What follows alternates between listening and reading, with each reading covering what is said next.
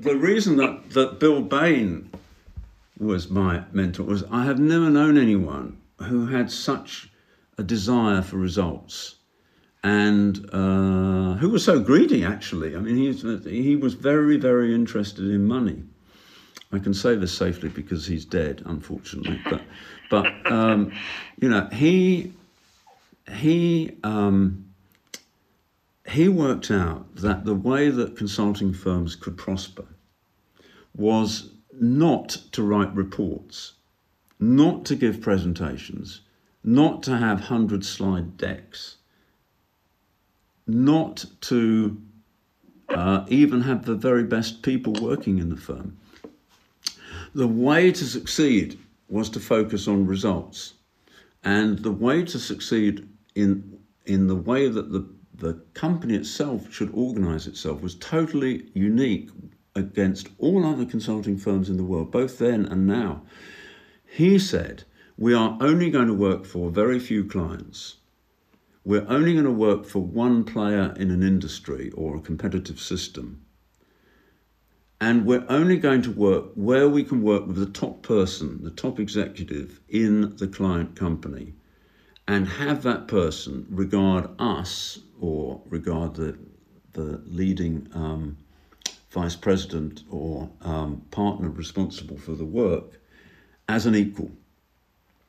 And we will have fewer clients, but we will bill them 10 times, 20 times, in some cases 50 or 100 times what McKinsey, which was the venerable leader in the industry and had been for decades, would charge.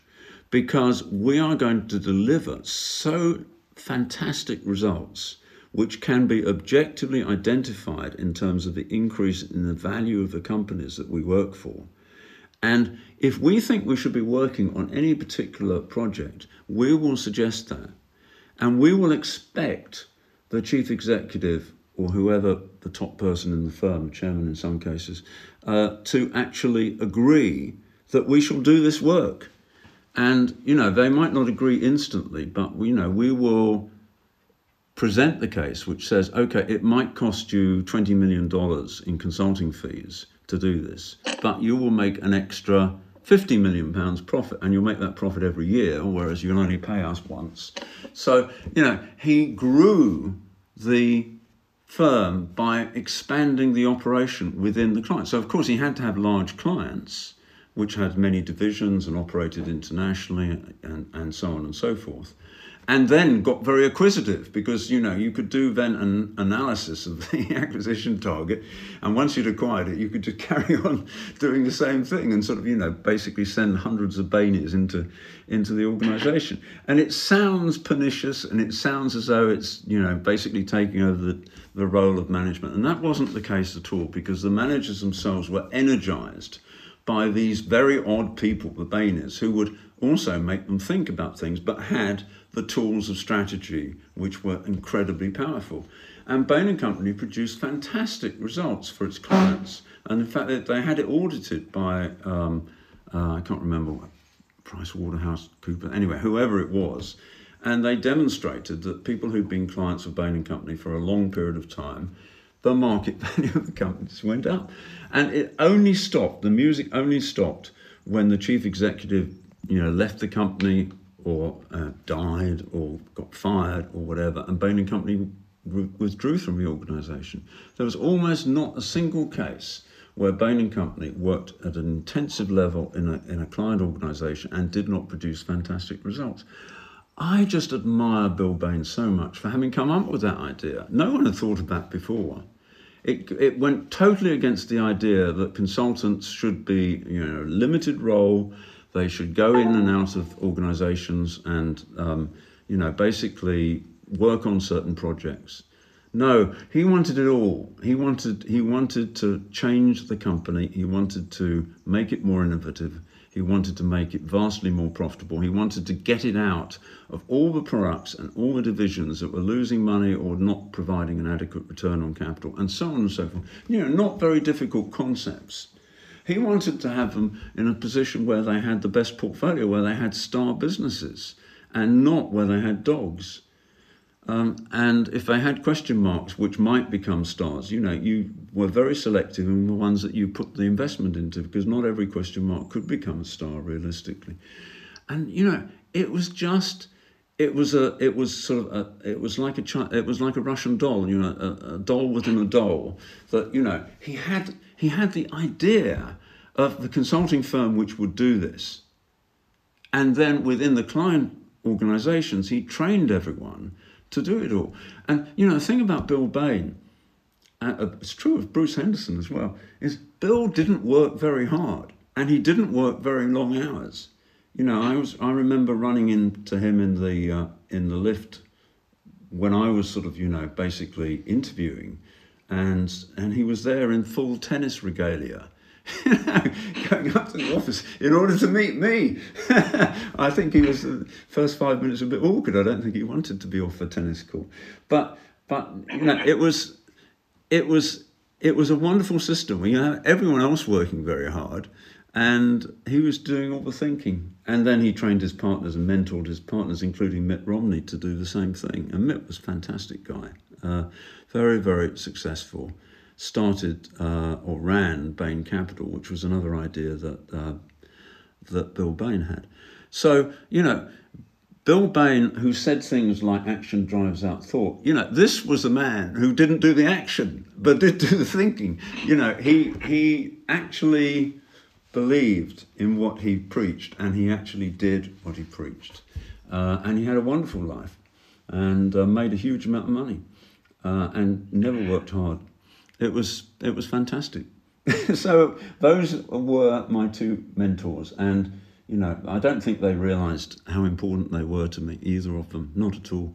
But I thought, the only thing I had was the common sense and the insight that sort of worked out what these people were doing and why they were so successful. Always a question worth asking. Would you say that Bill Bain, it almost feels to me like he almost 80-20 what BCG was doing and pulled the best key parts out of it? Absolutely right. I've never heard anyone say that, and I've never said it myself. But that's brilliant, Jason. That's exactly what he did. He said, the value isn't in presentations. The value isn't in short-term projects. The value isn't sort of, working for the head of Venezuela or, for the XYZ division. The value is in transforming a company. And if we can't do that, we're not even going to try. It's exactly what he did. Yeah. Yeah, and I think about even the way he would sell to the account or to the CEO, right? And it's like when people go for a sales presentation, they think there's all these different things we have to do before, during, and after to close the account or to close the sale. And it's like he identified this one thing where you say you're the only company and CEO we're going to work with. And just that one idea kind of supersedes the 10 or 20 other things that you would normally have to do to sell an account. Yes, and also he would not accept what all consultants previously had really accepted, was that they were hired hands. They weren't quite on the same level as the client. The client was always more important. And Bill Bain had the chutzpah to actually say, we've got to have an equal relationship. And it won't work if we don't have an equal relationship. And if they want to argue about our budgets, we'll argue back because we can justify having very high fees. And we're the people who are going to think about what the next step should be, the next project should be. And it was just a totally different concept. And the chief executives loved it because they actually acquired much more power and leverage themselves vis-a-vis all the other people in the organisation, because the people in the organisation had to go through the same process that Bain & Company went through of thinking analytically and intuitively about what was important for success in a particular business. It wasn't that they couldn't argue with Bain or with their boss, but they had to operate within the terms of the system. In a way, I always think of it as slightly Stalinist. Under Stalin or under the Russian communists generally, it wasn't that you couldn't argue with the boss, although you might get shot or sent to Siberia, of course. But it was just that the whole concept was an ideology which sort of justified everything. I mean, it was sort of, it was for the people. Well, who could possibly argue with something that was for the benefit of the people, even though the people didn't get a say in whether or not they agreed? But that was the whole point, because, companies that hired Bain & Company had to abide by the rules of strategy, which you had to be able to prove that, if we wanted to close down a business, you couldn't say, well, I don't think it's a good idea to close down the business because people have been working there for 50 years or 100 years, or I like running this business. You actually had to argue against the idea that it had a weak competitive position and didn't make any money. Well, impossible. So in other words, you had to accept the logic of the system. But of course, why shouldn't you accept that if you're in business? Well, the truth is that until BCG and Bain & Company came along, corporate America wasn't run like that. It was run for the benefit very largely of the senior people in the company. They had to, of course, make a satisfactory return or they lost their jobs. But they weren't trying to optimize it. They weren't trying to think carefully about how every single business should have a competitive advantage. And what has transformed business in America in the last 50 years or so, I think, is that ideology has actually become commonplace. And, people don't necessarily do it very well, but it has changed the whole culture of business. People think about competitive advantage much more than they used to do. And that's very much down to two people, Bruce and Bill. And, the thing about it also, this is what Bruce started, was that it wasn't just a conceptual revolution, it was a demographic revolution as well. Bruce started the idea of, basically he was 48 years old when he started the Boston Consulting Group, but he went out and hired people who were in their 20s. And he hired graduates from the Harvard Business School, and he hired a few of the professors as well, although they generally work part-time, at least initially. But the vast majority of the people in the firm were very young. And this had never been done before. Traditionally, consultants were people who, got grey hair, had seen it all, done it all. They were basically selling experience. They weren't selling concepts. But Bruce said, no, strategy is conceptual. And I will hire the brightest people that I can. And if they're 21 years old or 25 years old, that doesn't matter. I remember very vividly, one of the most junior, no, of the youngest rather, not the most junior, vice presidents in the London office when I started there. A Swedish guy, I can't even remember his name. Anyway, this guy said to me, I think he was 23 years old or 24 years old, and he was a vice president of the firm. Someone who was a genius, fantastically successful. I said, don't you find it a disadvantage when you go into client organizations and, you're 24 years old and you're talking to someone who's had decades of experience and is, probably in their 40s or 50s? Don't you feel that's a disadvantage? He said, no, Richard, what you have to understand is that the younger you are, the more frightened of you they are. And I don't think that was necessarily, I don't think that's the sort of thing that the powers that be would really want clients to hear, and he didn't say it to them, but there was something about this that was just, it was so egregious, it was so odd that all these young people were rushing around and very confident that they could have fantastic value, so add fantastic value. And what happened as a result of that was that first of all the consulting firms, then the investment banks, then the venture capitalists, and eventually the last redoubt of the experienced general manager, which would be big corporations, started hiring and promoting young people. And that has just changed the way of business. It's made everyone a lot sharper on their mettle, and it has vastly multiplied the talent that can be deployed in firms, and of course women as well now. It was just and Bruce and Bill hired lots of women. You know, they just wanted the best brains, and they didn't care how young they were. They didn't even care what their table manners were. You know, it was just so different from the way that management consulting, very gentlemanly, sort of, you know, polite. It's just totally different. And I see that sociological change or demographic age change really as being something that nobody talks about, but has totally transformed the world of business and for the better, in my opinion. Jason, I think we're going to have to draw this to a close because I'm getting a little bit tired. But if there are 2 or 3 other questions you want to ask, I'll do my best to answer them. I know it's because I'm rambling on and talking a lot, but oh no, Richard, this is so good. I was actually going to wrap up right now, which is perfect. So I'll wrap up. I'll ask you one final question, kind of a philosophical thing, and then we're good to go. Is that cool? Yeah, of course. Awesome. All right. So, in 80/20, you talk about the kind of the dichotomy and the comparison between happiness and money, where you say not only is happiness not money, it's not even like happiness. Money not spent today can be saved, compounded, multiplied, but happiness not spent today does not lead to happiness tomorrow.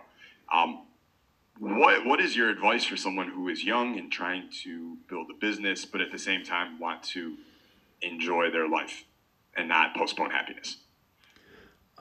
Well, I think it was Warren Buffett who said, you know, the idea of working very hard so that you can sort of, you know, have sex in your when you're retired is kind of like a contradiction in terms. And you know, he said it much more crisply and funnily than that. But he was saying that, I think what he actually said was the idea of working at something that you don't enjoy or like, because you will later be able to do what you want to do because you'll have money, is like saving up your sex for your old age. And you know, if I could preach to young people, I mean, sort of, you know, people in their, let's say, teens and 20s, you know, everyone these days is in a huge rush to achieve. I mean, you get sent resumes if you're ever hiring, you know, you get sent resumes and you think these people walk on water. I mean, these people, they might be 20 years old, but they've done this, that, and the other. It's unbelievably impressive, at least if you believe what they say. And, you know, you don't have to do that. You know, you don't have to do that. Life is not an examination, and life is not something that you need to attack as though, you know, you're going to drop dead tomorrow. Because, you know, it's much more important that you're at peace with yourself. It's much more important that you're happy. It's much more important that you're creative than it is to become the youngest person to do X, Y, or Z, you know, to the richest person, you know, in your, you know, your cohort of people from university or business school or whatever. You know, it's not like that. You know, the very successful people, and I must make a plug here for my next book, which is coming out on the 13th of August, called Unreasonable Success and How to Achieve It. Please buy this book because it's by far the best book I've ever written. I'm saying very immodestly, but it's true. And it talks about how you become very, very, very successful, unreasonably successful without the effort, and don't deserve the success in some ways. What that boils down to is creating something, and there are 9 things that I discovered, all very, very unreasonably successful people had in common. And one of them, for example, is nobody talks about, is a transforming experience, which, you know, makes people enormously, almost infinitely more powerful than they were before. So the transforming experience of Bill Bain, for example, was going to work for Boston Consulting Group. If he hadn't have done that, he'd still be either a historian or working in the alumni office of a senior university. You know, he would never ever have had the excitement of building a firm and the intellectual and financial benefit that came from that if he had not gone to work for that firm. You know, if you look back at some very, very successful people in business, Jeff Bezos is one of them. You know, the whole formula for Amazon was devised within a company called David E. Shaw, Desco, And Desco was the most unconventional and mysterious alternative sort of hedge fund type of investment bank, really, highly quantitative. And they had that David Shaw and Jeff Bezos worked together on the whole template for Amazon. And then very generously, Shaw let Bezos found a company outside Desco. That was a transforming experience of Jeff Bezos. And if he hadn't have gone to a headhunter who he decided he didn't want to work on Wall Street anymore when he was 26. He said it was a horrible place, horrible people. Probably right about that. But the headhunter said to him, go and talk to David Shaw, because he runs an investment bank that's totally unlike any other that you will ever come across, and maybe you'll like it. And if he hadn't have done that, then he would never, we probably never have heard of the richest man in the world. Well, it's very important that you have something like a transforming experience, and that's all in my book, Unreasonable Success and How to Achieve It. But the point is that you succeed in life as a result of cross currents, as a result of seizing opportunities that sort of come along that you might not recognize if you're in a hurry. And you need to think very carefully about these things. So yes, be happy and be fulfilled, and make a lot of money as well. It is possible to do all of those things. Oh, so good, Richard. And I did not know about the book, so I will certainly be involved in the promotion of that book and getting lots of my followers to purchase it. Well, you might want to do another podcast with me that I can talk about the book, but not yet, obviously. So yes, I really do think that I've cracked the code of what you do to be extraordinarily successful without working very hard and without necessarily being terribly competent. I mean, a lot of the very, very successful people were, people have this idea that they need to improve their performance. That's nonsense. So you don't need to improve your performance. What you need to improve is where you make the impact and how you do it. And, there are lots of competent people in the world who are not unreasonably successful, and you can hire them. Unreasonable success requires a different mentality, and that's what I write about in the book.